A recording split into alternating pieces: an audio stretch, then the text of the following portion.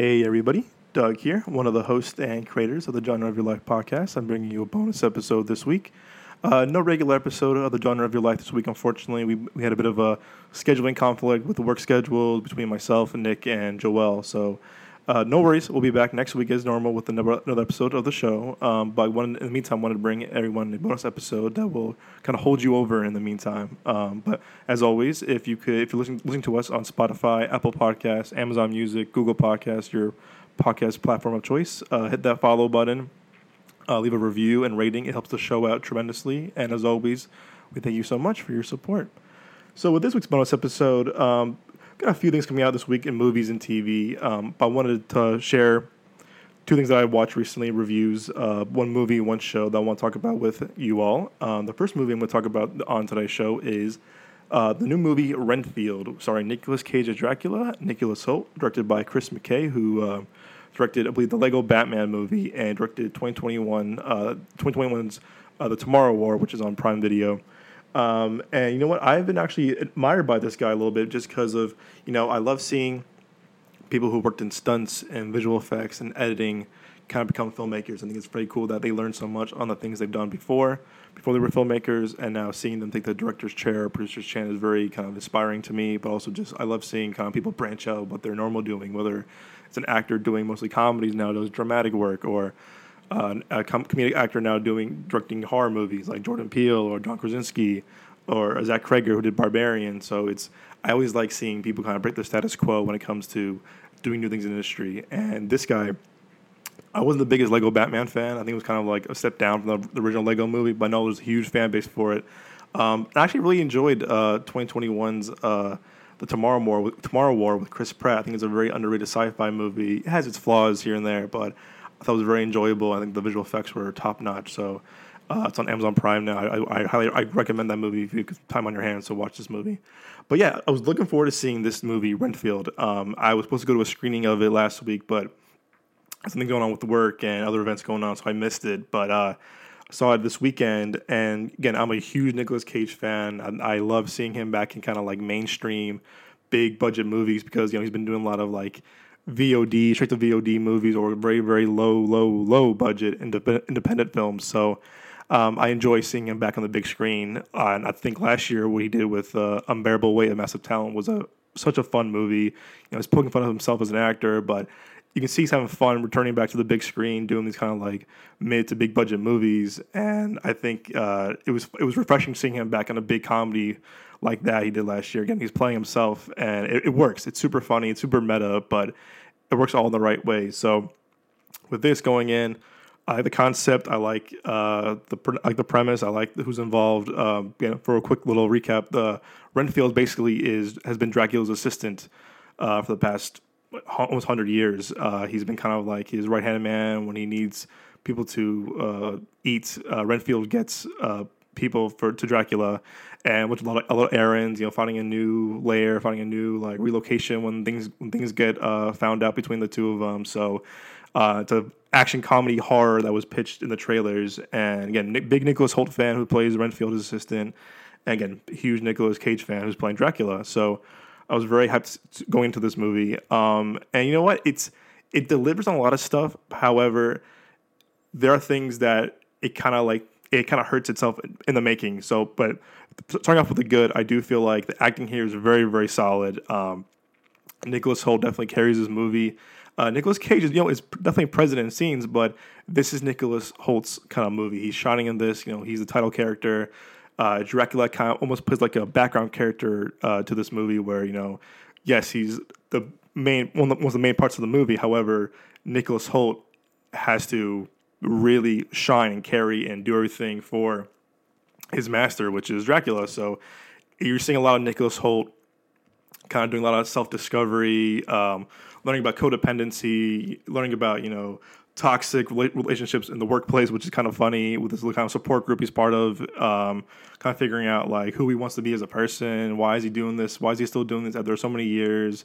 He never ages, like Dracula, never ages, and so it's like, he's been doing this for so long, what's the point of him staying around this long enough? And I thought it was very fascinating how they're kind of exploring like his like mental side of who he is, and he wants to be good, even though he's doing some really outrageous and evil things to get people to so his boss can eat. And I thought it was very funny seeing like him in support group, again, the whole self discovery thing, which is kind of like meta in its own way. And I think that worked very, very well. And like I said, Nicholas Hoult really carries this movie as an actor. I think he's a really phenomenal actor. And like I said, Nicolas Cage, you can tell he's having a lot of fun with this movie. And even though he's not the big part of the movie, he still shines in the scenes that he's in. And he's a great Dracula. I think he's very menacing, but at the same time, there's a lot of charm to him at the same time. Which I think is, and kudos to Nicolas Cage as an actor, that he can balance this craziness, darkness, but also has that same kind of charm no matter who he's playing, whether it's Castor Troy and Face Off, or I forget the name, guys, his character's name in National Treasure. He has his charm to him no matter what. I think is very impressive as an actor. And there's a lot of supporting characters. Again, Ben Schwartz is in it, who John Raffio from Parks and Rec, and he's the voice of Sonic from Sonic movies. And I'm a huge fan of his. I met him actually once in LA at a premiere years ago, and he was super, super friendly. So again, a huge fan of his. And during his scenes, he for sure has moments to shine. He brings a lot of comedy to the story, to his character arc, his background. But again, he's not really like in it much. But when he's in it, he definitely he brings this kind of like bring these comedic chops to the movie, to his role. And again, I love seeing him on screen. Awkwafina's good. I see a lot of stuff. She's one of those actresses I feel like in a lot of movies kind of plays the same thing. I do like seeing actors kind of like change up their typical role or typical kind of like character approach. Again, I think she's a great actress, but I do feel like she's kind of doing the same thing as she always does, whether it's in Shang-Chi or I think she was good in Nora from Queens. I think it was a bit different, but other things she's been in. But I don't think I wish they gave her more to do. I think she's kind of just there, just feel like, hey, she's here. She's a big name now. She's a big comedian. They'll just put her in there. And I think is that the way her character arc storyline is very generic. It's a very generic kind of revenge story, through the subplot of the movie, and it just kind of took away from her who she was as a character, what her purpose is to Renfield, what the purpose is to the story overall. So it's distracting at times. Also, I do feel like her and Nicholas Hoult don't have any chemistry, and on screen you can tell that like, yeah, they're there and they're acting, they're doing pretty well as actors, but there's no chemistry between the two of them. And Nicholas Hoult is also like 3 feet taller. Not that it doesn't matter, but it just there's no kind of spark, and there's supposed to become some kind of romantic love interest, and it's not really fully explored, and it's very kind of forgotten maybe halfway during the movie. So when you see it, you'll see that there's really no kind of interest between the two of them. I mean, you see it through Nicholas Hoult, but with him and Awkwafina during the scenes that they're in, it's just very kind of like, oh yeah, like here we are, we're doing the scene together. It's more like they're doing like a improv skit than it is a actual rehearsed scripted line. And who knows, maybe this movie was improv a lot. I don't know that's for sure, but it felt more like it was just more like an improv, like kind of like acting class, than it was a well rehearsed scripted dialogue scene. So that's what I think stuck out the most to me. That's one of its flaws. But the biggest flaw, however, is that this movie to me kind of had a genre identity crisis where it didn't know what it wanted to be. It didn't want to be a horror movie, a comedy, an action movie, because there are a lot of things that are just crammed inside this movie. And then again, it's a very short movie. It's only an hour and 30 and with the credits. So it's a very quick, hour 30, and it goes by fast. But they do cram a lot of action, these big action set pieces with horror, a lot of comedy, and I remember, but it's fortunate because I went to the theater seeing it, and there was no one. There was like maybe 3 other people in there with me, and I'm like, oh, is that a good sign? And it's getting pretty favorable reviews for the most part, but going in, I was like, this isn't a good sign. And again, it's one of those movies that the jokes weren't landing as much. And similar thing when I saw Cocaine Bear a few months ago. It was that theater had more people in it. And same thing, the jokes weren't landing, and I think the script made a bit of a punch-up or a rewrite because a lot of the humor just didn't really work for myself, but also in the 3 other people that were in my theater.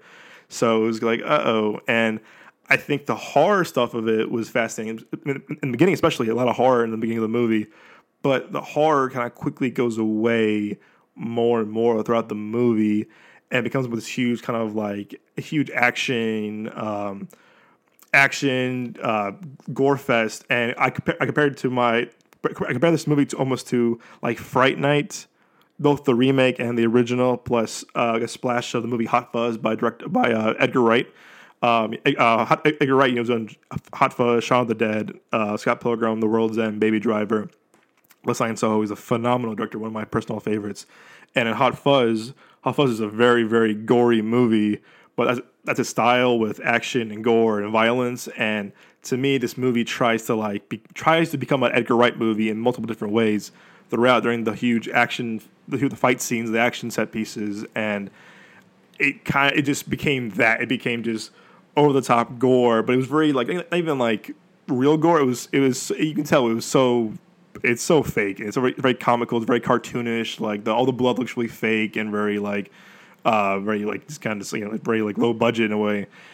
So it became just all about the gore and these huge like kind of parkour fight sequences. They're very well choreographed. Don't get me wrong, but they just didn't feel like this was the movie that they were going to pitch in the beginning of the movie as well as the trailers. It just became this. It went from a comedy to a horror, back to a comedy, back to this huge action. Full of gore, blood. Fight scenes. Again, it was very well choreographed, but it just didn't feel like it was all the same movie. At sometimes, it felt like, okay, we're gonna have this part be a comedy, this part be a horror movie, this part be an action gore fest, and if they blended it together more efficiently, like a Hot Fuzz or a Baby Driver or I'm trying to think of examples. I kind of reminded me of Kick-Ass, the first Kick-Ass. The first Kick-Ass was like a superhero movie, but it was also very gritty. It was like a crime drama at times, but it had a lot of absurd violence, a lot of gore to it. And watching Renfield, I had a flashback of watching Kick-Ass for the first time because it's very cartoonish violence. It's very cartoonish, gore and blood. So it felt like that a lot because I'm like, oh wait, this is just kind of just like cartoony, like haha, like gore fest. So I think the movie needed another rewrite, as well as just more time spent with it, because it did suffer from having a identity crisis of what genre wanted to be, and if they focused on either one or two, or one in general, it would have helped the movie out a lot. I think you see a lot of movies too that tries to balance a lot of characters, but also try to balance a lot of genres, and it hurts them in the long run, because if the movie just focused on one or two genres, or like a hybrid genre, like a horror comedy like Megan or Freaky, other examples. But if you can focus on two in general, that's kind of the key of making a really good hybrid genre of a movie, because it works. This needed to know, like, hey, what do you want to be? Do you want it to be a horror movie? Do you want to be a comedy? Do you want to be an action movie? Because that's where it hurts the most in this movie. Because I'm like, if they focus on one thing, or maybe spent more time with longer. Again, I do like short movies, but maybe a bit longer, maybe an hour 45, or at least 2 hours. They could have explored more with it and could have explored more of the horror aspects. Because again, I wanted to know more about the horror within. Again, because I want to see Nicolas Cage kind of like unfiltered as Dracula. I want to see more of like the lore of his Dracula. What do he bring differently to this table? Because I think it's brought up at the beginning of the movie, and it's done very well, but it just kind of goes right back to like the comedy right away. So that's where it suffers from a lot, unfortunately. And watching it too is kind of like watching like 21 Jump Street, or the style of like Chris Lord and Phil Miller, who did the first Lego movie, 21 Jump Street, 22 Jump Street. A show called The After Party. They also wrote and produced the Spider-Verse movies. So they have a certain style too, which is kind of similar to what this movie was, but it wasn't as high quality or as kind of like clever as what Chris Miller and Phil Lord do with their movies, or Edgar Wright. So it hurts a lot, unfortunately, but again, it's still enjoyable. If you are a Nicolas Cage, you're a vampire horror comedy fan, I would say go see it as a matinee, like an early matinee. Don't pay full price for it, or if you or watched it on TV, it's definitely worth the rental, or worth watching the stream on Peacock. But I will say, if you are curious about this at all, definitely pay the matinee, go to an early matinee, see this, because I still had fun despite all its flaws and its like quirks and the weirdness. But I thought the acting was very, very well, and it's fun seeing these kind of movies on the big screen, because it's why we go to the movies, even when they're bad or not as good like this movie was. It's just fun seeing like a kind of goofy, fun movie on the big screen. We're not watching like an Avengers or I don't know, like an Oscar baity kind of movie, which I know most of those now are on Netflix and HBO and Peacock and Hulu, but it's fun. It has its flaws, but it's fun. So I'm giving that as of now 6 out of 10. Yeah, it's worth seeing if you're a big Nicolas Cage, Nicholas Hoult, Dracula fan. But like I said, it's definitely worth the matinee. Next up, I've been watching the show. The show I actually watched this week was I got put off for a little while because my girlfriend has watched it. A lot of people at work have watched it, and I said, "What is this show?" And it's A24 on Netflix called Beef. I'm a big Stephen Yeun fan. I've been a fan of his for a while. Don't know much about Ali Wong. I've seen Always Be My Maybe. I thought she was really good in that movie. I think she was she's a great romantic lead. And I love her scene with Keanu Reeves in that movie. But I didn't know much about the show, sorry. And I know it was on Netflix. Again, I'm a huge A24 fan. So I was intrigued by, again, big Stephen Yeun fan. And from what people were pitching me to me, it was like, oh, it's a road rage comedy. I'm like, okay, it's funny, but how can you do 10 episodes of a road rage comedy, for that long? And I put off for a while, and then again, my girlfriend said, "You gotta watch the show. It's so good." People at work, you gotta watch the show. It's so good. Other podcasts I listen to, whether it's Double Toasted or I think who was talking about it last week I was listening to. Anyway, they were highly praising it. I'm like, all right, well, it's 10 episodes. It's on Netflix. They're all out right now. It's a 35-minute episode. Each episode, I'm like, all right, I do like a shorter length TV series at times. So I put it on last week. And the first episode hooked me for sure. And, for me, I'm a big on TV. I'm very picky with TV shows. You got to hook me in the first episode. If not, I won't come back. I'll forget about it for a while. So I know it's kind of unfair. I probably like the TV shows I missed out on, like Sopranos and other shows I haven't seen yet. But I will watch those eventually. But that's my kind of like motto when it comes to TV shows, which is you got to hook me in the first episode. If you hook me in the first episode, I'm in. Let's keep it going. And the first episode hooked me. I'm like, oh, cool. I like this. Where's it going to go? And what I heard from people, it's like it gets crazier towards the end. And I said, okay, well, I can look forward to seeing something crazier. But at the same time, I felt like what they did really well with Beef is that each episode, like, it kind of elevated the story and kept you guessing, ooh, what's going to happen next? Don't get me wrong. There are episodes where it does feel like, ooh, like, it kind of feels, again, for a 35-minute episode, they do feel like they're dragging a bit, but I guess most TV shows with the first hill is, the first few episodes are kind of like the hill, you get over to like, oh yeah, we're setting things up, so then the payoff is worth it, or it gets crazier after that, watch what happens. So I felt with the show a lot actually, but the performances by Ali Wong and Stephen Yeun are just very, very just captivating, and like they're really like giving them their all, and I like that in this movie, in the show, except for, again, I knew Stephen Yeun, I'm a fan of his, knew a little bit of Ali Wong, not so much, and so Maria Bello, I know from like other shows and other movies. I didn't know who most of the cast was, which I like. I love seeing shows with new talent. I love seeing shows that like, I didn't know who that person was, or who's that person, and that works because like, I'm not seeing that person. I'm not seeing Timothy Chalamet. I'm not seeing Jason Sudeikis. I'm not seeing Jordan Peele or Keegan-Michael Key. Like, I'm seeing people that I've not seen before in shows, which is like cool. I'm seeing them now as new actors to my eyes. And I love that because it didn't take me out, and I like seeing kind of just like new actors and what they're bringing to the table and what their performances are like. And in this show especially, I think every performance was really earned, and they really brought their A game, because you can tell in a lot of TV shows nowadays that do actors want to be there? Are they really into this whatsoever? And I feel like every actor that I saw in the show like was really wanted to be there. They believed in this material. They were giving good dialogue, giving good scripts, giving good direction, and that all works together very well in this series. So with each episode, I saw more and more better acting from everyone, even from Ali and Stephen Yeun. So it was like, wow, they're really kind of like just bringing their A game. And also, I feel like A24. I'm a huge A24 fan. I didn't know too much about the TV shows prior to this. I mean, except for Euphoria. Again, I am a Euphoria fan, but Euphoria definitely is a tough watch, and it's very dark and it's very gritty. But this show kind of had like a Safdie brothers feel to it at times, with kind of like putting a knot in your stomach of like make you feel anxious, like, oh no, just go home, like don't do that, forget about it, move on, like don't do this.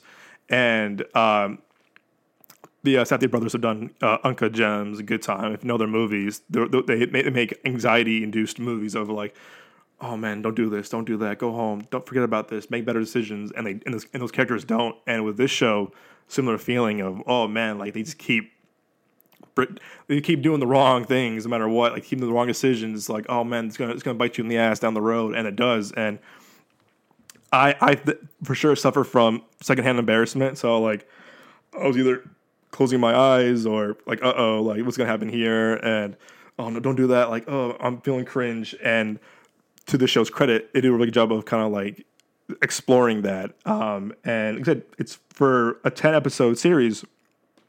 They do a good job of kind of keeping things moving forward. However, I do feel like mid season there was for sure points of slow points and points of that kind of drag. I'm like, all right, this could have been cut down a little bit, or you could have made the episodes maybe 8 or 9 episodes total, not 10 episodes, because that would have made things a little bit more tighter. The thing that the show could have helped a little bit with was a bit of maybe tighter run times, because again, like I said, even with a 35-minute, 30-minute episode run times, they do feel dragged on a bit. But overall, it didn't take away from the story or from the show quality itself. It just, from a audience perspective, from a critic's perspective, to me, it was just like, ooh, there's things I would have like changed a bit, but still very entertaining. And I was late to the show after a week and not kind of putting it off. I'm like, I'm starting now, and I'm glad I did, because I was very, very impressed with it. And also a great soundtrack. You know, I'm a big soundtrack nerd for movies and shows, and this show has some really good record needle drops, either throughout the show, during the episodes, or at the end of the episode during the end credits. And I love that. I love, again, big stuff like Space Jam and like Mike, and I think what else, like Fast and Furious, Lady Bird. I'm a big Perks of Being a Wallflower. I'm a big Cruella. I'm a big soundtrack admirer in shows and TV, and so shows and movies. So it was, they brought a really good killer soundtrack to the show, which again I gave them points for as well. In a way, I thought myself after watching the entire series, the show reminded me of a movie that came out during like the heart of the pandemic during 2020, I think August of 2020. It's called Unhinged with Russell Crowe, and I'm a big Russell Crowe fan. But that movie was awful, like awful, and it had a great premise of like, what if you piss off the wrong guy who has road rage, and it kind of becomes your worst nightmare. Great premise, you have a great actor, but that movie was garbage. That movie was just terrible, because no one was likable. No one you just didn't care. The action was very, very just generic, very low budget. But to me, this show explored the dangers of road rage, and someone who I definitely had road rage before in the past. After seeing this show, you know what? I don't care if someone cuts me off or flips me off or whatever. I will going to keep cool, because after seeing this show, you never know what might happen on the highway, on the streets, or your neighborhood. So I was like, you know what? This show taught me a lesson of like, no matter how bad it was, if someone took your parking space, keep cool, because you never know what this person is capable of, or what they might do, or they might take a picture of your license plate, whatever. So this show for sure taught me a valuable lesson in calming road rage, because at the end of the day, it's not worth it whatsoever. But like I said, the show was very, very well done. It's again, the show really relies on these two main actors, Ali Wong and Steven Yeun, and like I said, they do bring their A game to this, and their dynamic is very, very interesting, because they're enemies, but they have a lot of common at the same time. They're like things in common. Also, they're like also kind of just like, they're frustrated in their own lives, and they kind of brought it to each other. And I thought it's very interesting to see like a character study of two people who suffer from road rage, as well as suffer from just like being lost in their own lives and not being in control of their own lives. I love exploring that in TV shows and movies, because it's a very human thing that I think we can all like talk about. Is even though I might be different in economics and race and sex and backgrounds, but we do, maybe some of us can like definitely like have a small mutual thing, whether it's road rage or whether it's sharing the same hobby or whatever. I thought it was very fascinating of like how they explored the dynamic between these two characters, whether it's how different they are, but also how similar they are at the same time. So I was very impressed with that. The ending, I do feel like the ending had some questionable moments. I think it could have ended on episode 9. There's 10 episodes altogether. This is on Netflix. Episode 9 could have been the ending, because it could either ended on a cliffhanger or ended right there with things that happened. Again, there's no spoilers. Uh, and I do think the show could have been a bit better if it ended on that. Episode 10 kind of like things happen, and again, I understand why you had to have it because you explain a few things, and there's an ending that was kind of like, oh, it was okay ending. I just didn't. It wasn't groundbreaking. It wasn't like, oh my god, this is a fantastic ending. But it resolves certain things. But episode 9 to me was like almost a perfect way of ending it. Whether you want to end it on a cliffhanger or end it on like on things, things happen, and this is it's how it ends. So again, everyone wants a good happy ending or some kind of a closure ending. So I do think that episode 9 would have been a better ending to the show whatsoever. But again, overall, I'm giving Beef 8 out of 10. It'll be interesting to see what they do next, if they're going to do another season with these two characters, or maybe season like an anthology series of like season 2. Same thing, road rage incidents. Here's what happens. Boom, boom, boom, boom, boom, boom, boom, boom. There's like what unfolds after a really bad road rage incident, or like some kind of similar incident, whether it's like taking someone's parking spot, or killing them coming in line at Costco, whatever, something like that, something kind of silly or like similar to that, because I think you can explore another character study of two different people, different backgrounds, different incomes, different economics, but at the core of it, they are similar in their own weird way. So. Again, who knows? Again, kudos to A24 for having another great project on their hands. I think what they're bringing for original content, whether it's on the big screen or on TV, is unmatched. A24 gives new filmmakers, independent filmmakers, kind of like free leeway to do whatever they want, and it's seen in their movies. Whether it's everything, everywhere, all at once won best picture this year, the Oscars. So. And they gave the Daniels, hey guys, do your thing, just do whatever you want to make. Or the Safdie brothers, look at Uncut Gems and Good Time, or look at Greta Gerwig, Lady Bird. That was her first directorial debut, and look at her now, she's making the Barbie movie. So they are giving a lot of leeway, also a lot of creative freedom to the filmmakers, which I think is very admiring, also very kind of refreshing, because they are bringing original stuff to the table, to the screen, both little and big screen. Because in a time like this, we are definitely like bombarded with the next superhero movie, the next comic book movie, the next franchise, and after a while, it was all fun and dandy. I'm a huge fan of those movies altogether. But when you see a mid-90s, when you see Uncut Gems, when you see a Lady Bird, you remember like, wow, like how amazing an independent film like that, or how amazing, like how much that movie can capture you. And most of those projects are very, very low budget, made and like little to no marketing, but it's refreshing to see what the ability they can bring to the box office and to TV, and they bring in so many audiences. And I definitely belong to the generation of A24 movies, because I remember the first one coming out. I was in high school, and that was Spring Breakers. Yeah, you heard me and Joel talk about it last, I think, 2 weeks ago on the podcast. It's an awful movie. And I'm like, oh, A24, this is what they make. And I like being proven wrong. And I remember seeing more of them after that. I was like, wait, they have more in stock than just a really bad Spring Breakers, James Franco movie, Selena Gomez movie. So I'm trying to think what else did I like from them a lot. I'm like, oh my gosh. Again, I'm a big mid-90s fan. Jonah Hill's one of my favorite filmmakers, favorite actors. So it was fun. I love seeing a personal story told by him in his own voice.